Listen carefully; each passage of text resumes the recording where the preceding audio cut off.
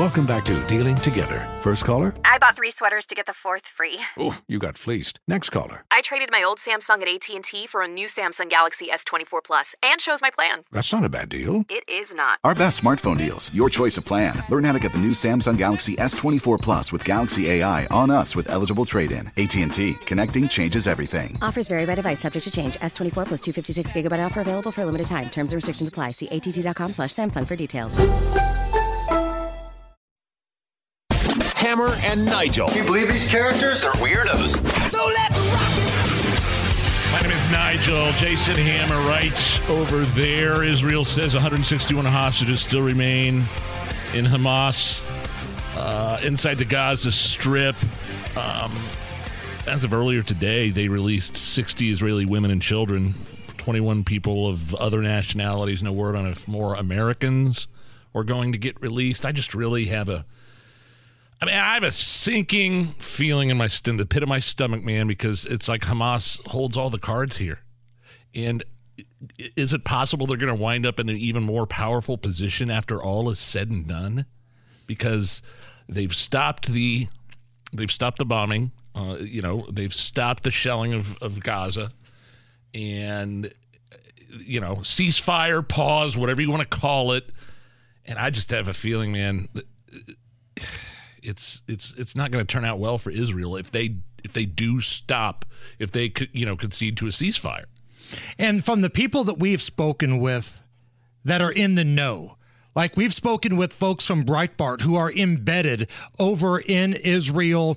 We've spoken with experts who understand exactly what's going on here.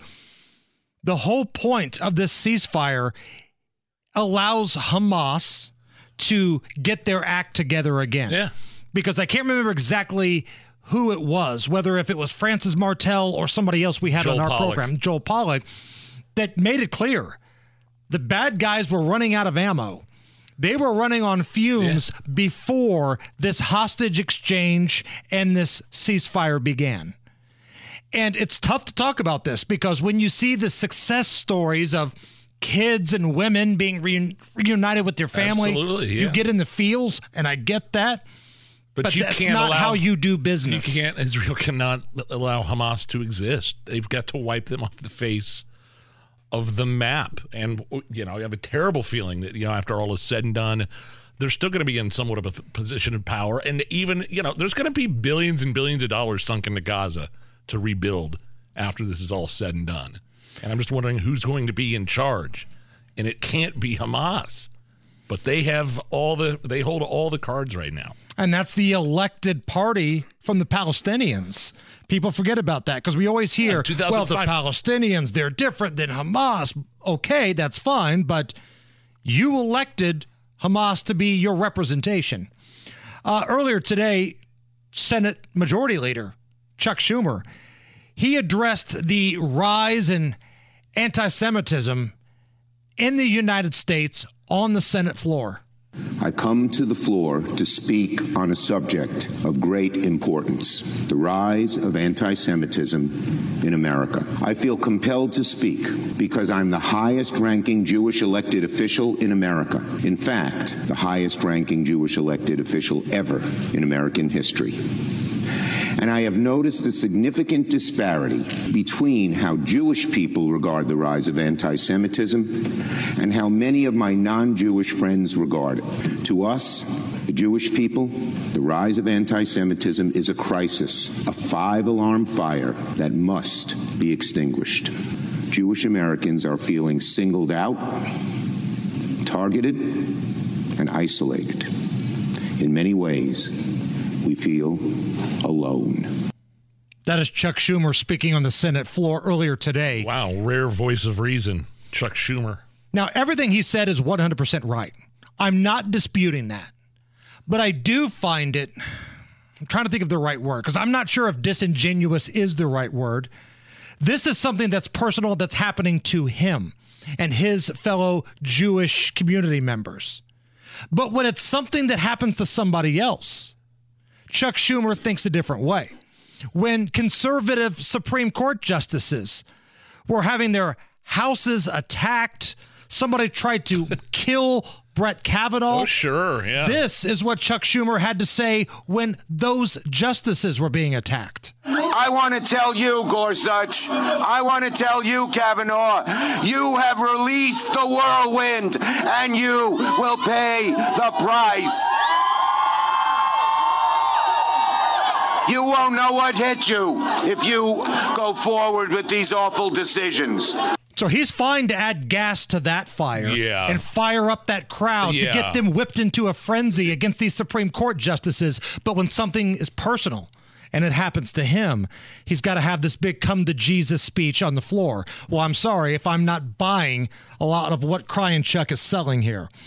Now, speaking of the war in Israel, Nige, I do think there's one thing that could end this whole thing, that could bring the Palestinians, the Israelis together. They could hold hands and sing Kumbaya. The hunger strike from Sex and the City's Cynthia Nixon. Oh, yeah. There's a bunch of celebrities that are doing a hunger strike for the ceasefire for 5 days, right? So actress Cynthia Nixon began her hunger strike to call for the ceasefire in Gaza. And it's just ridiculous that these spoiled, entitled celebrities really think that the leaders of Hamas and the leaders of the Israeli military are going to get together and go, what are we doing? Cynthia's hungry, guys. Come on, give me a hug, bring it in. Ceasefire. We didn't know that the chick from Sex and the City wasn't eating properly. Why isn't she only doing it for 2 days instead of 5? Well, that's the thing. She's only doing it for 2 days out of 5. That's not a hunger strike. 2's enough. That's a diet. Yeah, that's a fast. Yeah. Hey, can I just one side note, little suggestion here on people that are wondering, what is going on with in the Middle East with Israel and Hamas. My dad sent me a podcast, and it's actually a sermon from the lead pastor at Traders Point. His name's Aaron, and I don't go to the church, but my dad goes to the Satellite Church downtown, and it's an amazing historical perspective on where all this is coming from. Like 4,000 years in the making. Remember a couple of weeks ago we had your buddy that's a Palestinian Christian pastor. Yes. Jerry Shamali. Jerry tried to break it down for us in kind of 5 to 10 minutes, and that was a great conversation. This kind of opens it up from a bit, it goes back to the sons of Abraham 4,000 years ago. Back when Bernie Sanders was a high school senior. So if you just look up Traders Point and Israel, Hamas, and Jesus, I believe is the name of from November 19th. Really fascinating historical biblical perspective on how all this got started. It's crazy.